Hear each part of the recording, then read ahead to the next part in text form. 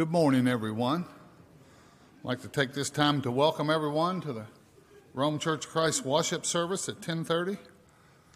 We have worship service at 6 p.m. this evening and also devotional on Wednesday at 7 if you'd like to return. We're thankful for those of you that are visiting with us. I'd like to invite you back at that time.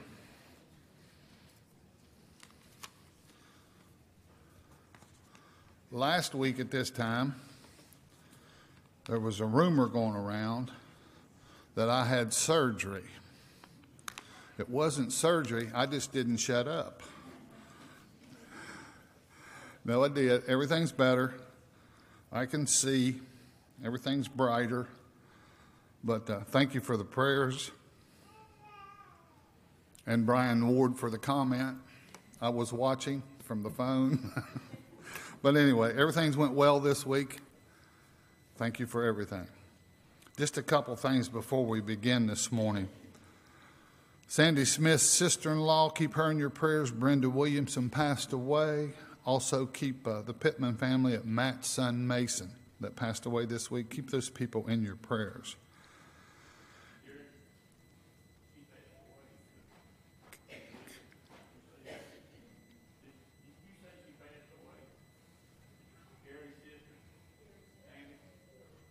Sandy Smith's sister-in-law, she passed away. Right. Brenda Williamson. Okay. That's what, if I didn't say that, I'm sorry. But I can't see the paper this morning without holding it up. I thought, oh man, I didn't mess that up. But I can see it. Because if you've been noticing, I've been kind of doing that. But anyway. Kelly Williams had successful surgery on Friday, and thank the good Lord she's here this morning with her husband, Mike.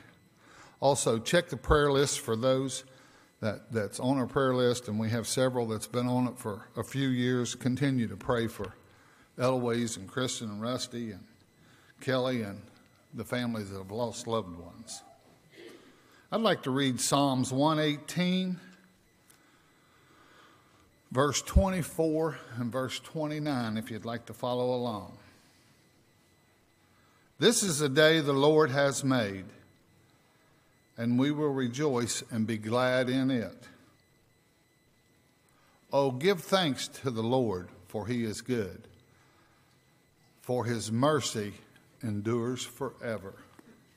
Would you bow with me, please?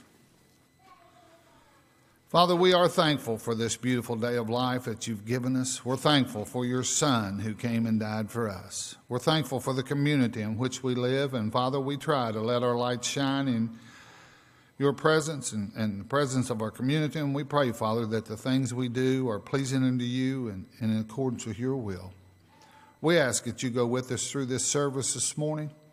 Bless each and every one that's here. Bless those that can't be here because of illness.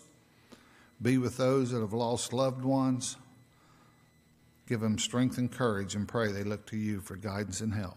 Bless John as he leads us into singing as we surround that table to remember your Son who died on the cross for all of us. Bless Chris as he presents us with the lesson. Forgive us of our sins. In thy Son's name we pray, and amen. Would you stand for the first song, please?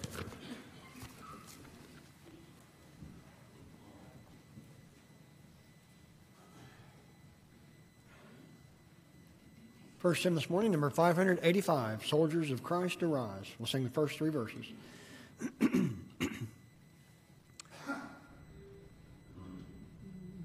Soldiers of Christ arise, and gird your armor, strong in the strength which God in the strength strong in the strength which God supplies, through his beloved Son, strong in the Lord of Lords, and in his mighty power, who in the strength of Jesus Christ, who in the strength of Jesus Christ is Lord and conqueror.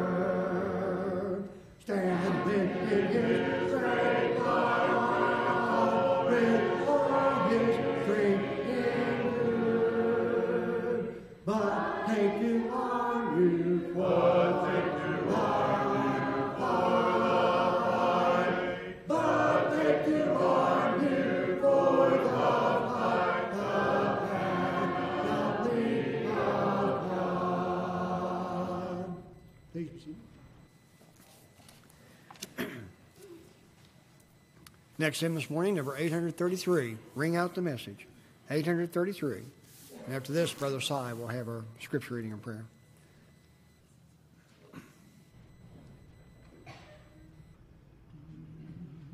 There's a message true and glad for the saintful and the sad. Bring it out, bring it out. It will give them courage, it will help them to be true. Bring it out, bring it out. Then they bring the word, speed away, message divine, send today.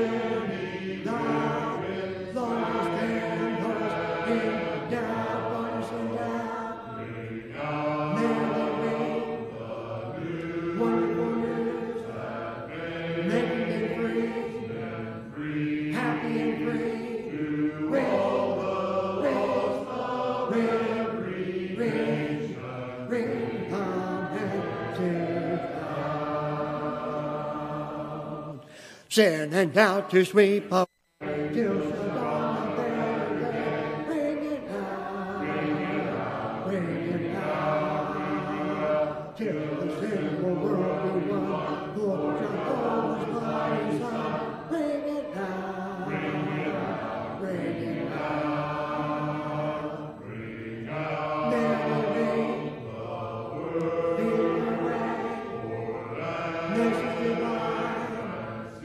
Send today, till far from his journey, now lost and lost in down, partisan down.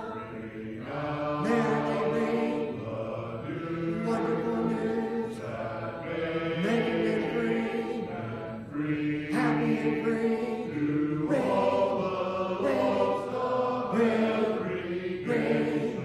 Ring the message out.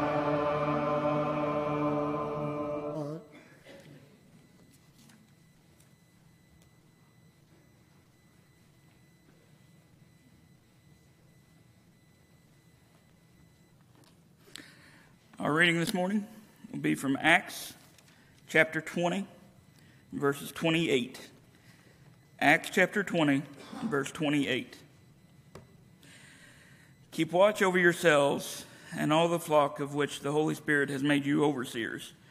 Be shepherds of the church of God, which he bought with his own blood. Bow with me, please. Our Father in heaven, Lord, we thank you so much for this time that you've allowed us to come together here to worship you, to sing songs of praise to you, to study from your word. Lord, we pray that everything that we do here today will be in accordance with your word, will be pleasing to you, will bring honor to you.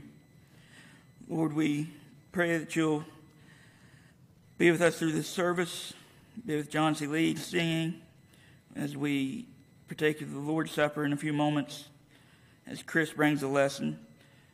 Lord, we just pray that everything we do would be as you would have it to be. Lord, we pray that you'll be with all those that have been mentioned that are sick, those that have lost loved ones, those that have underwent surgeries or will be undergoing surgeries.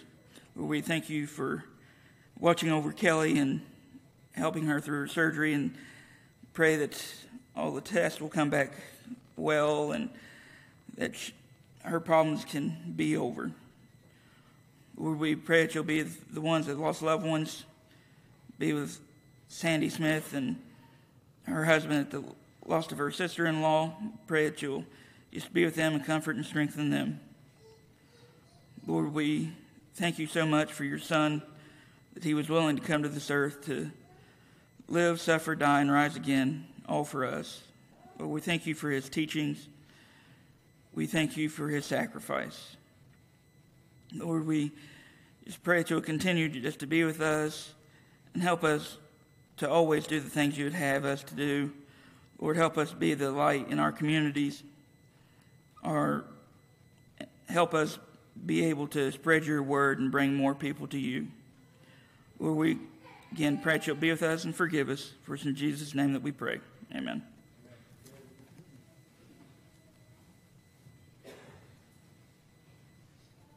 Next hymn will be number 482. 482.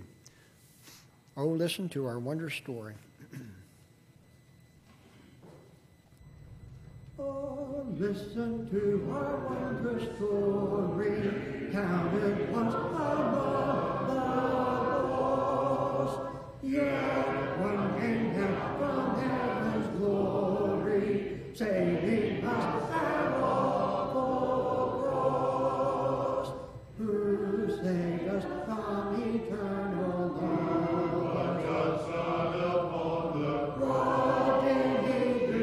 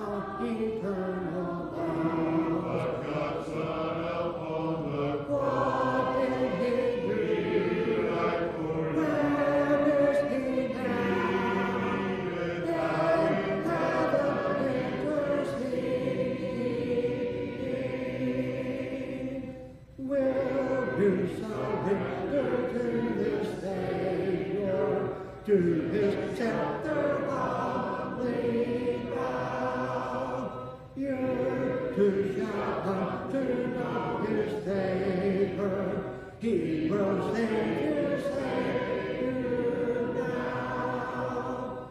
Who saved us from eternal loss? God's Son upon the cross. What did he do? Where is he now? In heaven interceding.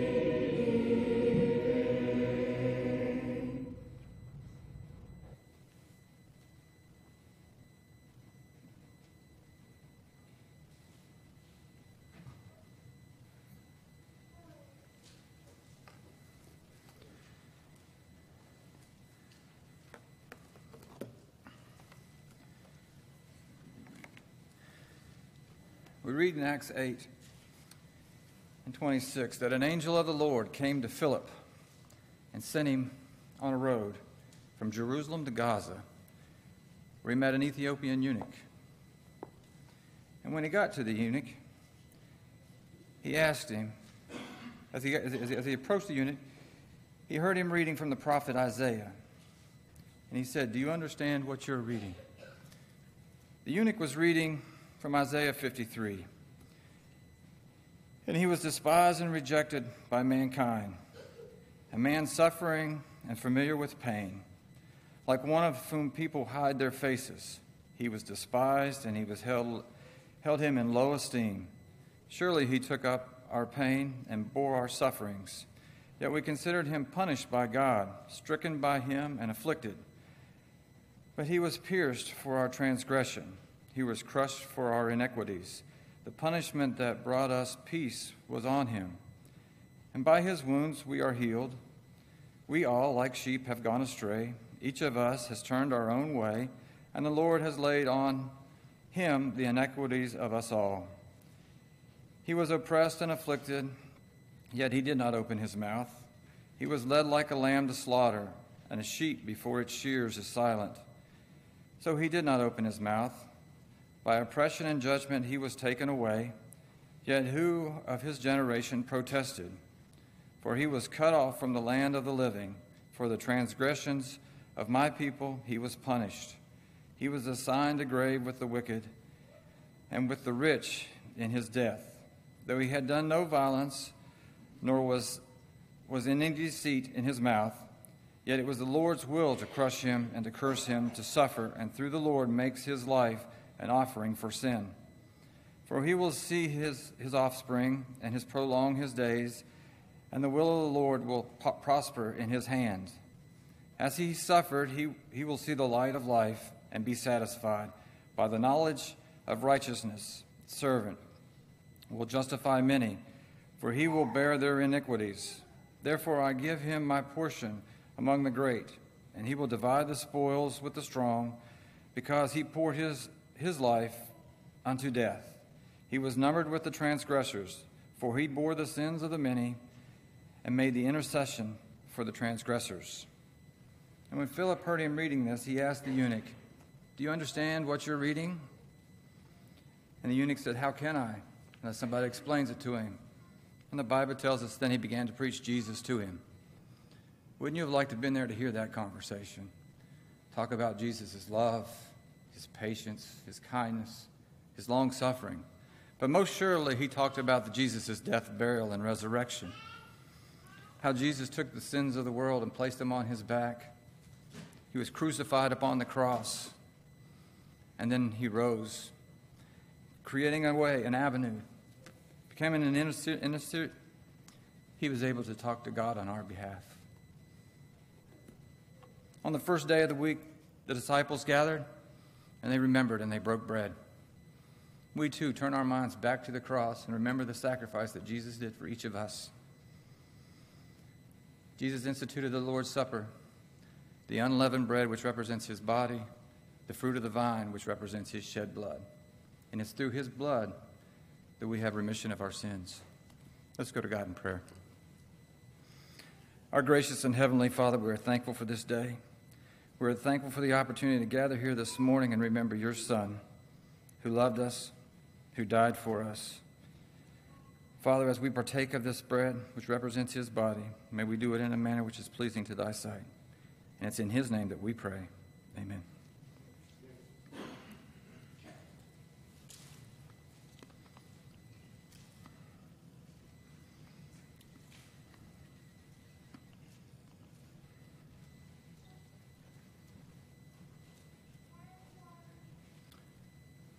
Let us pray. Our Father in heaven, as we continue to remember your Son, we ask that you bless this fruit of the vine, which represents his shed blood. Father, we are so thankful for the sacrifice that he made for us, and it's in his name that we pray. Amen.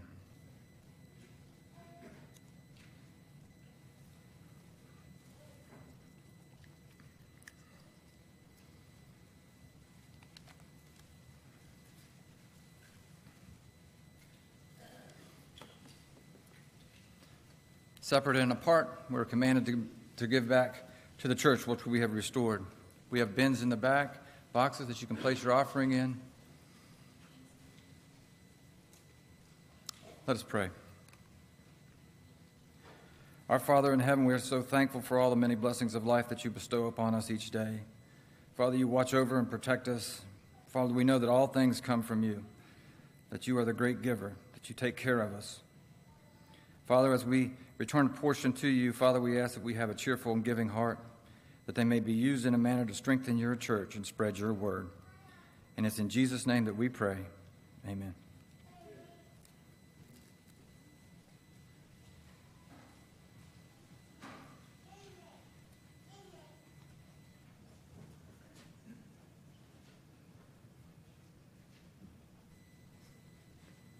Let's all please stand again. We'll sing hymn number 658. There is much to do. We'll sing the first 3 verses. Just at this time, the young children may go to the children's Bible hour.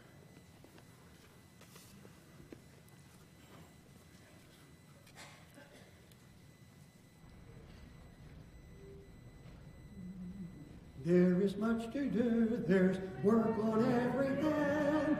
Hark the cry for help comes ringing through the land. Jesus calls for labor, harvest at the gate. What wilt thou, O Master, hear and I send thee? Hear and Lord send me. Hear I send me, send me.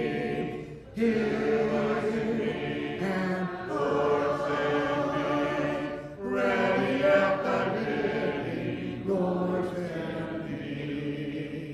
There's the plaintive cry, morning souls distressed, and the sigh of heart who seek but find no rest. These should have my love and tender sympathy, ready at thy bidding, here am I, send me. Here am I, send me, and Lord send me. Here am I, send me, send me. Here am I, send me, and Lord send me. Ready at thy bidding, Lord send me. There are hungry souls who cry out for bread. With the bread of life they're longing to be fed. Shall they starve in candles while the feast is free? I must be more faithful. Here am I, send me. Here am I, send me. And Lord send me. Here am I, send me. Send me. Here am I, send me. And Lord send me. Ready at thy bidding, Lord send me. Please be seated. The invitation hymn for this morning, number 103, Come to Jesus, 103. This time, Brother Chris. Good morning. It's good to be back with you. I'm bringing the water up because I've just got back from vacation and I have allergies, and it just refuses to leave me alone. We had a great vacation. Just a quick story. When we were in Maine, we stayed at a campground that was way deep in the woods. It was awesome, but apparently I'm also allergic to pine trees. So be turning to 1 Timothy chapter 3. The elders have asked me to speak on the qualifications of elders, so we are going to do that this morning. 1 Timothy chapter 3 is where you'll find the qualifications for elders, also in Titus chapter 1. So we're going to read through both of those passages in just a moment, but I wanted to provide for us some introductory thoughts this morning. In your bulletin articles today, I wrote a little bit about the 3 words used in Greek for elders. It provides maybe the best job description for what these men do. And we laid out a little bit of that. You'll find the qualifications for elders here in 1 Timothy chapter 3 and Titus chapter 1. Those are qualifications. It's not actually what they do, it's who they are. And so we're going to talk about that this morning. On the flip side of this coin, I suppose, you needed to know the 3 words, if you're not already familiar with them, that describe elders and their work. It's actually a job description, and the only job description we find for these men in Scripture. And you'll find that in your bulletin articles this morning. Of the vast majority of what the job description is made up of is these men are careful. They, through age, have learned to be careful with their speech, careful with their actions. Thanks to the word presbyteros, we know that they are older men, they're advanced in age. We don't have a number, though, and we'll talk about that as we get through the qualifications of elders here in 1 Timothy 3 and Titus chapter 1. So we're not given an exact number, but we know that they're older, advanced in age, and that age has made them careful. It's made them think before they talk, which is something that all of us should do. James 1:19 says that we should be quick to listen, slow to speak, and slow to anger. And that's something these men have learned through age and experience. We laid out several more of that job description for you in the bulletin article, but this morning I wanted to talk about the qualifications. 1 Timothy chapter 3, let's read through this section. This saying is trustworthy. If anyone aspires to the office of overseer, he desires a noble task. That word overseer is one of the words for elder. It's one of the job descriptions that we talk about in the bulletin article. So he desires a noble task. Therefore, an overseer must be above reproach, the husband of one wife, sober-minded, self-controlled, respectable, hospitable, able to teach, not a drunkard, not violent but gentle, not quarrelsome, not a lover of money. He must manage his own household well, with all dignity, keeping his children submissive. For if someone does not know how to manage his own household, how will he care for the God's church? He must not be a recent convert, or he may become puffed up with conceit and fall into the condemnation of the devil. Moreover, he must be well thought of by outsiders, so that he may not fall into disgrace, into a snare of the devil. Now, flip over to Titus chapter 1, and we'll read what Paul writes to Titus. It'll be on the board as well, about the qualifications for elders. You'll see a lot of these qualifications. He tells Titus the same qualifications, at least a great many of them, are duplicated here in Titus chapter 1, 5 through 9. The wording is slightly different. So we find maybe a few more qualifications as we combine these two passages. Titus chapter 1, verse 5, he says, "This is why I left you in Crete, so that you might put what remains into order, and appoint elders in every town, as I directed you. If anyone is above reproach, the husband of one wife, and his children are believers, and not open to the charge of debauchery or insubordination, for an overseer as God's steward must be above reproach. He must not be arrogant or quick-tempered, or a drunkard, or violent, or greedy for gain, but hospitable, a lover of good, self-controlled, upright, holy, and disciplined. He must hold firm to the trustworthy word as taught, so that he may be able to give instruction in sound doctrine and also to rebuke those who contradict it." So what I wanted to do this morning is maybe break down these qualifications into 4 different groups. We'll start with qualifications, how I'm phrasing is qualifications of his personal character. Paul talks quite a bit about this man's character. So what we're going to try to do this morning is maybe paint a picture for this man, what he looks like, how he acts, and we're going to obviously do that through Scripture. And so this man, Paul says in 1 Timothy 3, he desires and he aspires to a noble task. Go back through and look in your scriptures there in 1 Timothy chapter 3, verse 1. You'll notice that he says the exact same thing 2 different ways. It's kind of interesting, isn't it? Go back through and look at verse 1. He says, "The saying is trustworthy. If anyone aspires," underline that word aspires. "If anyone aspires to the office of overseer, he desires." And there's another word you need to underline. He desires a noble task. Paul uses 2 different words for the same thought in 1 Timothy chapter 3, verse 1. He's saying that this man wants the job. But in the second word, when he says he desires a job, he's using maybe in a more intense word for want. And so through that, implied in that, I suppose, is that this man not only has prioritized his life so as to be qualified for this job, he's thought about it, right? He's been leading his life since a younger age so as to be qualified for this. He's put other things on the back burner. He's made sacrifices so that he can be this type of man. But also, he's already doing the job. He's already doing the job of an elder. He's already caring for the flock. He's already teaching. He's already a spiritually mature man. He's already doing the work of an elder. He just doesn't have the title for it yet. And so if we were to see a man who fits some of these other qualifications, but he doesn't want the job because it's a burdensome job, he would not be qualified. Or if we found a man who wanted the job of an elder, but wasn't currently doing it, wasn't currently teaching, wasn't currently caring for the flock, caring for the congregation, he wouldn't be qualified.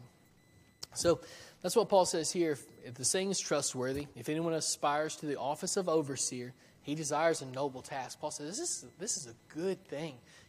We need men like this. The church needs men like this who stand up and say what's right and lead in righteous ways. He says it's a noble thing. You have to be qualified to be able to do it. So that's the first one of his personal characteristics here we need to focus on. This guy is already doing the work. He's already caring for the flock. He's aspiring to the work. He's already involved in it. But also, he's above reproach. You can't lay a credible fault against this guy.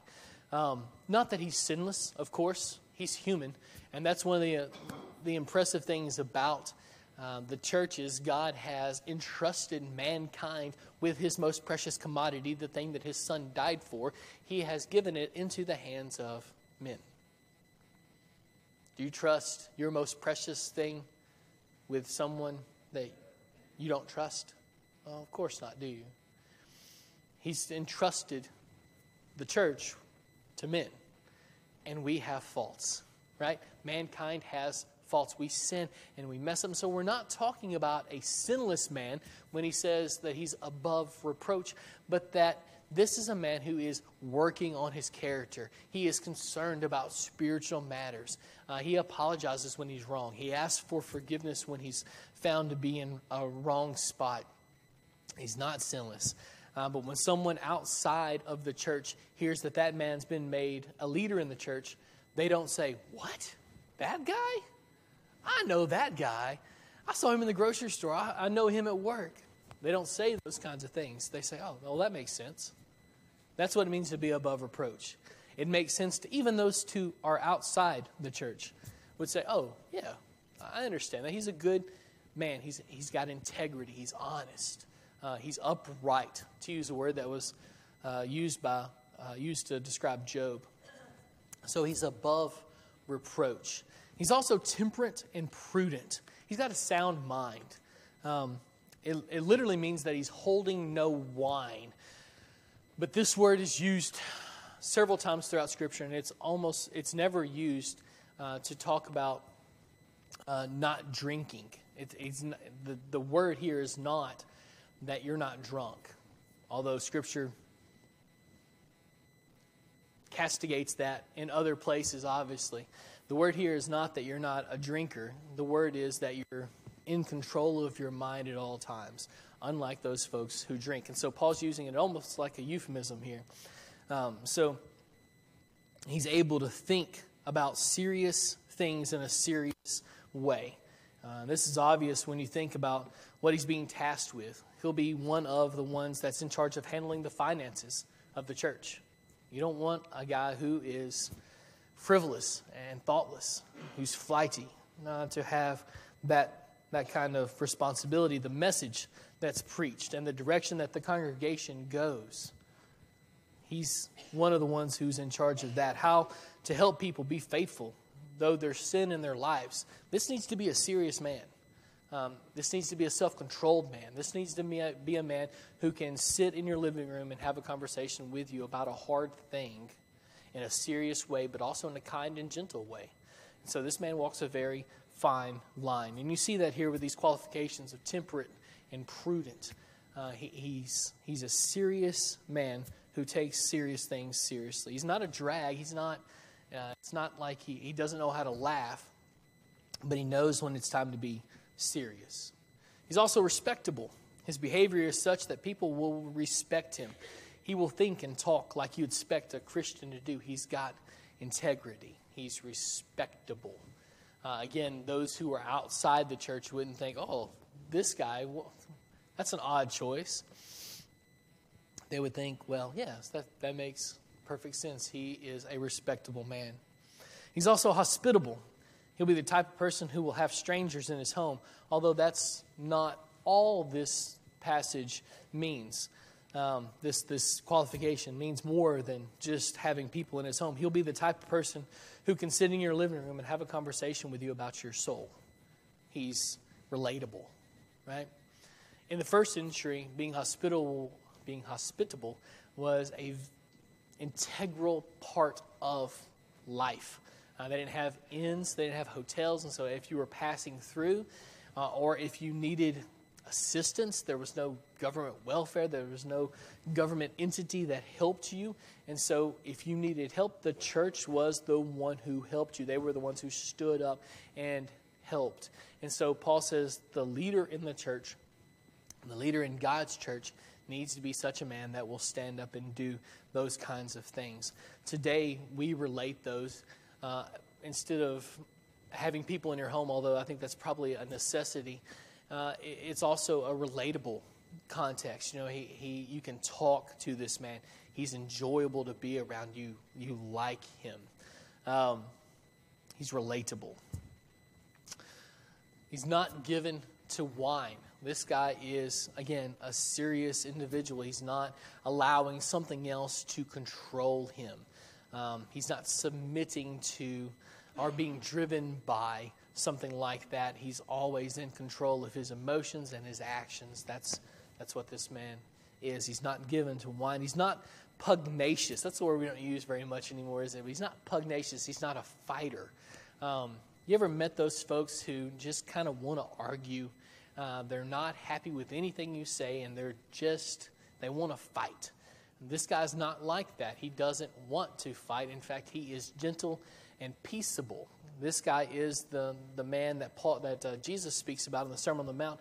He is a peacemaker. He's looking for harmony. He wants to unite people instead of divide. He's not difficult to get along with. He's not hard to talk to. In fact, he's the exact opposite. He is looking for harmony in relationships. He's not pugnacious. He's not a fighter. Again, not literally, right? He's not, although he probably shouldn't use his fists. But more verbally, more his attitude, I think, is what Paul's getting to here. He can't be so ready to fight. He's not easily set off. He has a long fuse. You're going to find as we walk through the rest of these, if you haven't already noticed, there's a lot of background material that go into what seem like simple qualifications, but they're not, right? They cover the entire life. And Paul's trying to paint a picture here for us of what this man looks like, and we're just trying to follow that pattern. So this guy's he's not a fighter. He's gentle. He's peaceable. This is the man who says hard things in a way that makes you feel good about yourself. He can say difficult things to you in a way that helps you. He's not self-willed. It doesn't always have to be his way. He's not so arrogant to think that just because he has an opinion about the matter doesn't mean that it has to be like that. He's willing to listen to other people's approaches. He's not self-willed. Obviously, if God's already spoken on the matter, he, along with all the other elders, ought to submit to God's authority on this matter. But in matters of judgment, this man ought to be ready to hear out others' thoughts than his own. He has to be quick to listen, right? What would it be like if this man were slow to listen, quick to anger, quick to speak? James 1:19 says you need to be slow to speak, slow to anger, quick to listen. My mom told me I have 2 ears and 1 mouth, and so I need to listen twice as much as I talk. I still haven't gotten that yet. But this man has. He's understood that. So he listens to what other people say. He's not so interested in himself. He wants to hear out other opinions so that he can figure out what God's will on the matter is. He's not so arrogant to think that he has the monopoly on truth on the situation. He's also a lover of good. This is the final characteristic in his personal character. He's a lover of good. He loves good things. Anything that's praiseworthy. That's what Paul says in Philippians 4, right? If anything's worthy of praise.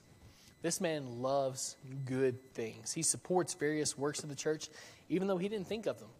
Maybe there's a ministry or something that is a good thing, and he didn't think of it, and he supports it and praises it and helps it, encourages it. He's not going to be cliquish, excluding some folks. He's not going to have favorites, even though there are probably people that he'll get along with better than others. We all do that, don't we? Sometimes we expect our leaders to be superhuman, and they're not. They're human, right? Just like the rest of us. But this man is focused on not having an insider kind of a relationship. He's not looking for cliques. He's not looking for a holy huddle, so to speak. He's not looking for that kind of thing. He's looking out for the betterment of the entire congregation. And so he wants to build up the church because that's a good thing. And so he loves good. If you're doing what the Lord wants you to do, he's behind you. He's an encourager. He hates sin just like he loves good. And so he's a lover of good. And so there are some possibly difficult things that will have to be said and talked about because he loves good. But he does such in a gentle and kind way.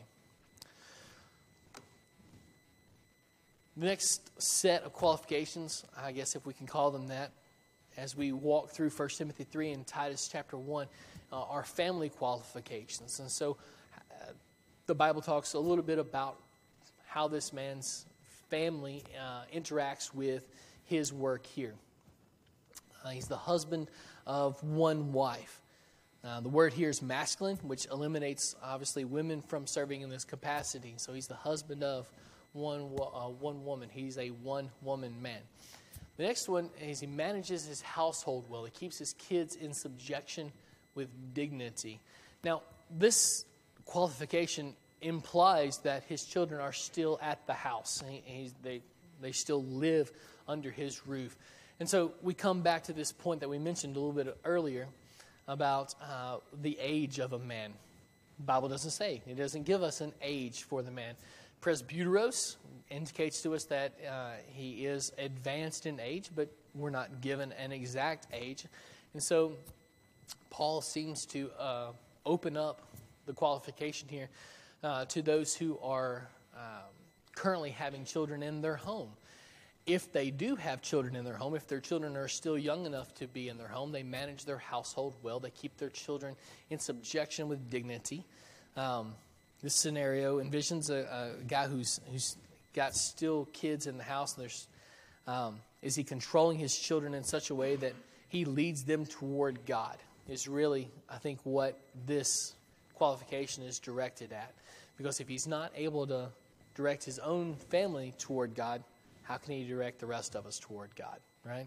So Paul's trying to get across to us that qualification here. He's also got faithful children.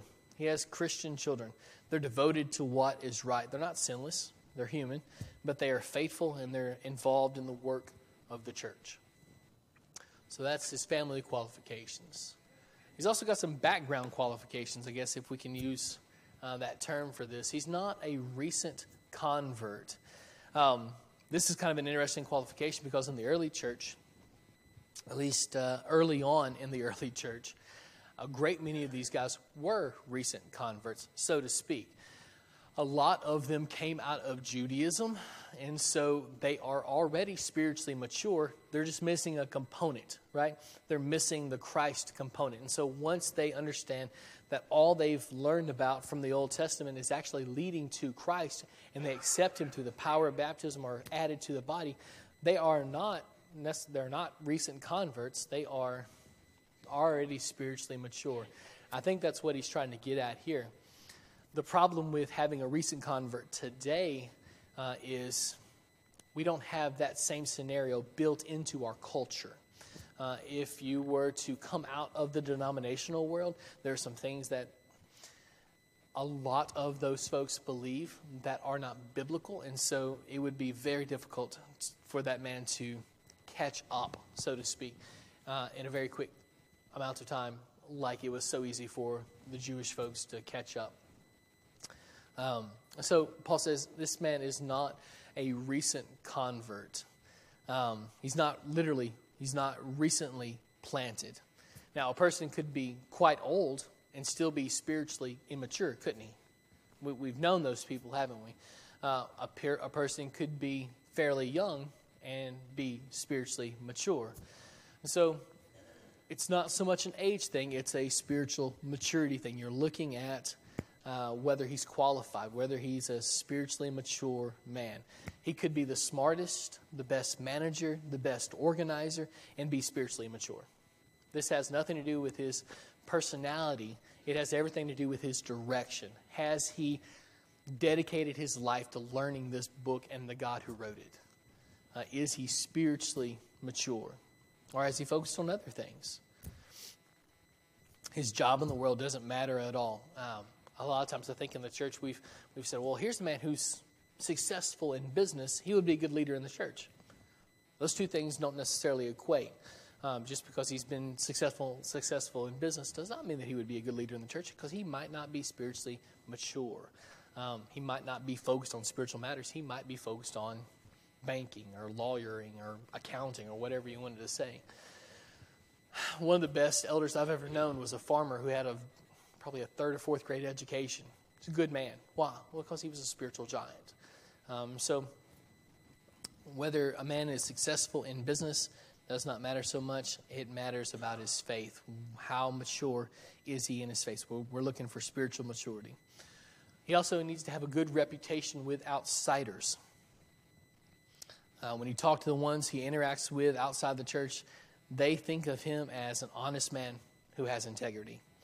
Around town, people will think well of him. If a man lived poorly early on in his life, he's going to have some ground to make up for, most likely, to make up those who are outside the church in this respect.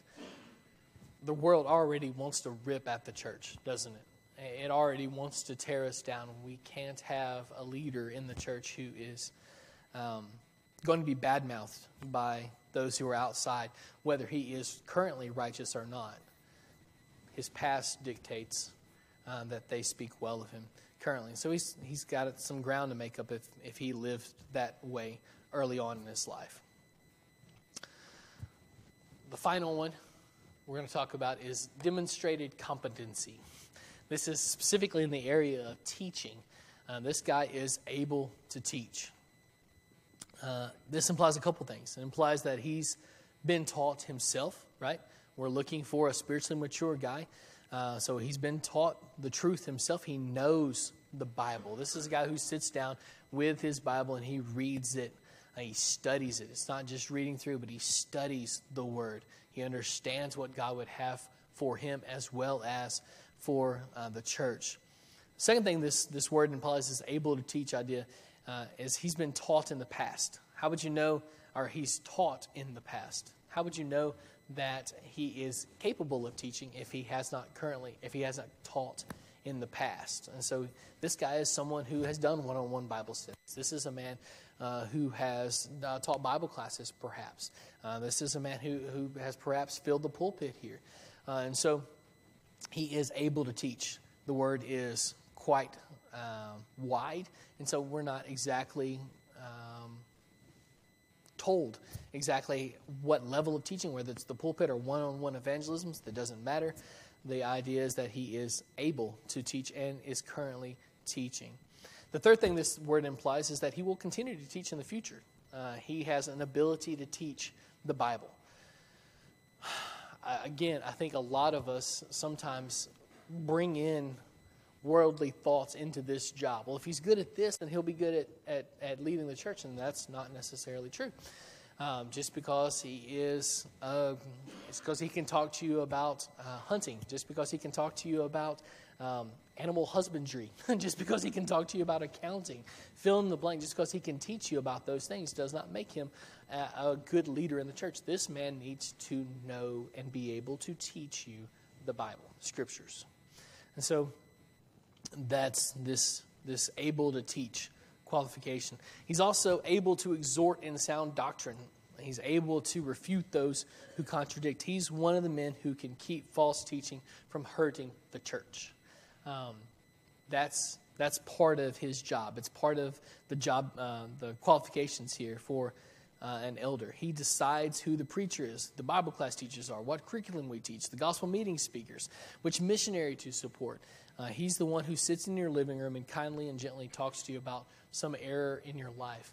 He is able to exhort in sound doctrine, meaning that he is wanting to and ready to encourage you. This guy is an encourager. But also on the flip side of this coin, he's able to refute those who contradict. He's not shying away from calling sin, sin. He's not pulling any punches here, although he does so in a kind and gentle way. So very quickly, those are the qualifications for elder. Maybe some of those help shine some light on this topic. It is a very wide, big topic that we could have talked about for several weeks. But maybe this has been helpful for you. As you look through your bulletin article this week, you'll find those 3 words, and maybe some more of that will shed some light on these qualifications and the job description as well. I know this lesson hasn't been very evangelistic, but we always want to offer the invitation to anyone who has been pricked by the Holy Spirit. And so if you are wanting to be saved this morning, we want to aid you in any way we can. Certainly we will sit down and study the Bible with you. We are people of the book, and that's why we've talked about 1 Timothy 3 as well as Titus 1 this morning. We want to do Bible things Bible ways. We want to do it correctly because we don't have any power or authority in and of ourselves, and so we look back to Scripture for that power and that authority, and so we do Bible things Bible ways. And so we would love to sit down and study with you. If you are curious about the church or about salvation, we want to sit down and study with you. Perhaps you've already been baptized and you just need the prayers of this congregation to be who God would have you to be. Why don't you come this morning as we stand and sing?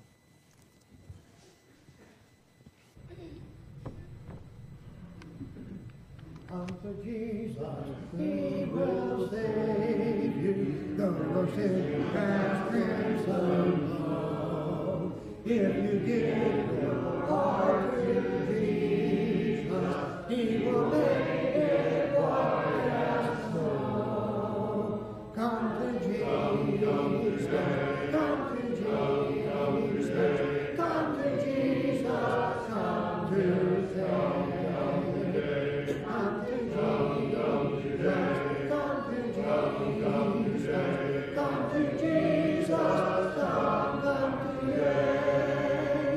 Come to Jesus, do not tarry, enter in at mercy's gate. Oh, delay not till the morrow, lest thy coming be too late. Come to Jesus, come to Jesus, come to Jesus, come to come to Jesus, come to Jesus, come to Jesus, come today. Come to Jesus, dying sinner, our Savior, there is none. He will share with His glory when your pilgrimage is done. Come to Jesus, come to Jesus, come to Jesus, come to day. Come to Jesus, come to Jesus, come to Jesus, come today. Please be seated.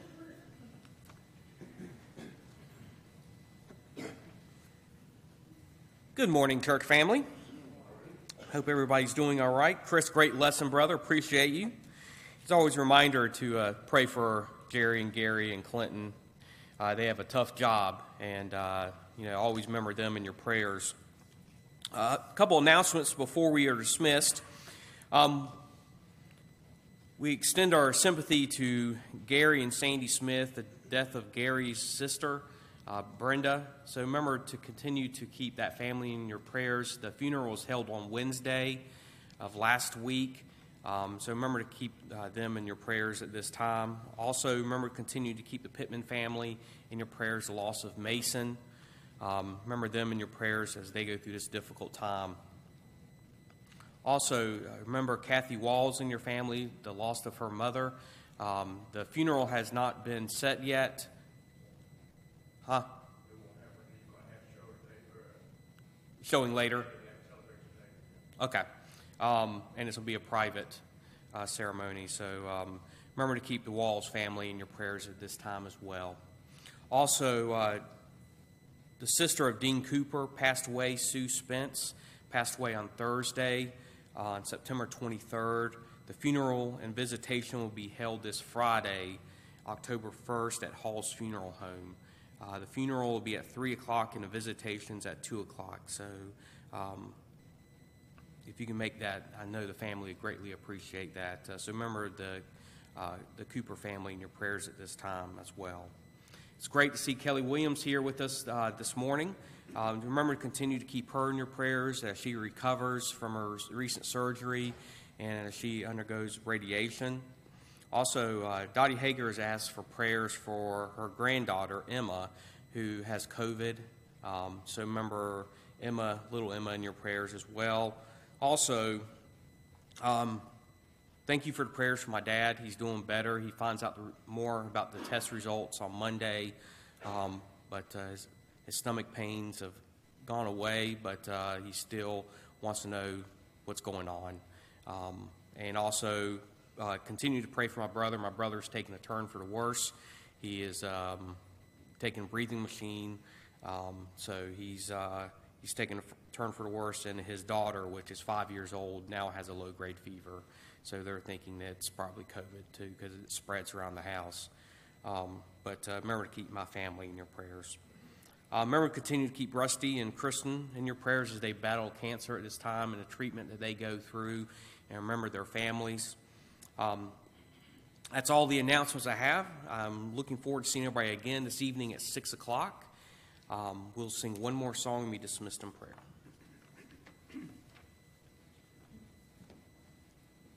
If you would, just remain seated, and we'll have a little announcement after we sing this song.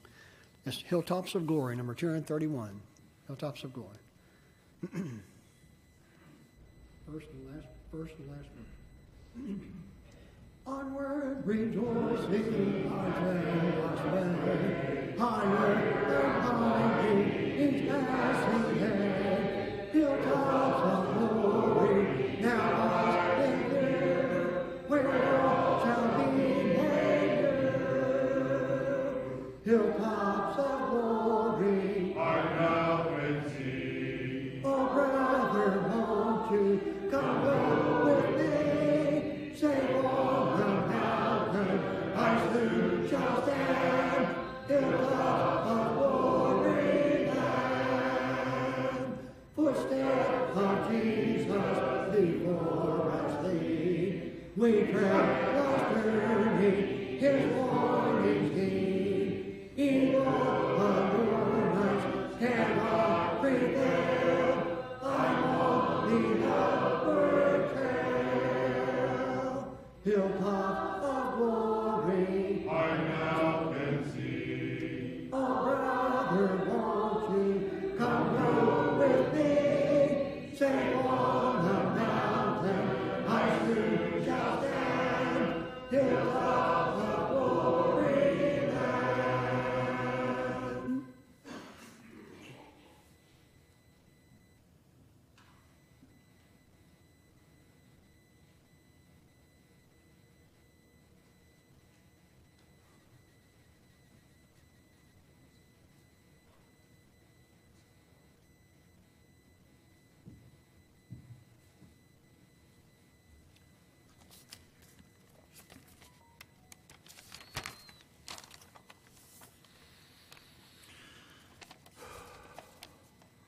The elders asked Chris to present this lesson on elders that he just did. For almost 2 years, probably 2 years, the elders have talked about appointing more elders. And then, like everybody else can use the same excuse, COVID hit. And then we didn't know what we were going to do, but the governor made sure that we didn't meet. But anyway, now's the time. Today we want to put 3 men's names before the congregation as additional elders. I ask each one of these men and their wife to stand just for a moment so that everybody here know each person. Rick Keister. Thank you. Jeremy Miller. Mike Williams. If anyone has questions about these 3 men, you have 2 weeks to let the elders know. We will make the appointments on October 10th, Lord willing. Gary's going to lead us in a closing word of prayer and we'll be dismissed.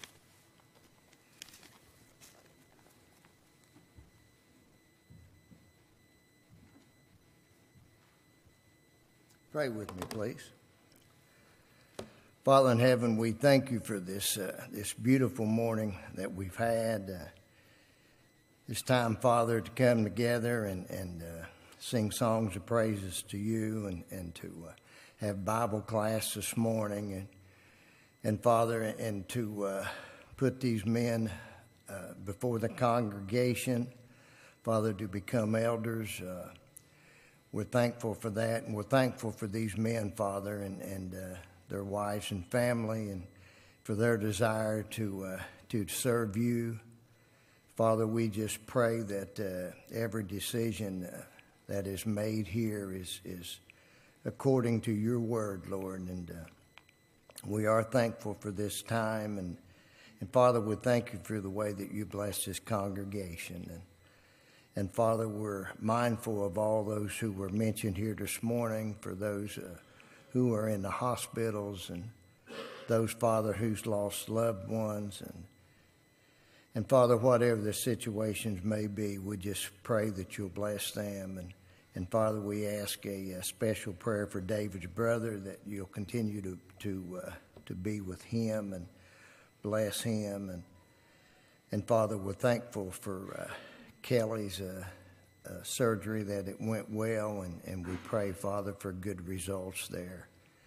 We do have so much to be thankful for, Lord, and we are thankful for our brothers and sisters here, and Father, for the love that's shown toward each other in this family, and we pray that you'll be with us, Father, as we all try to work together, we all try to serve you together, and Father, we do it in spirit and truth, and we do it in unity.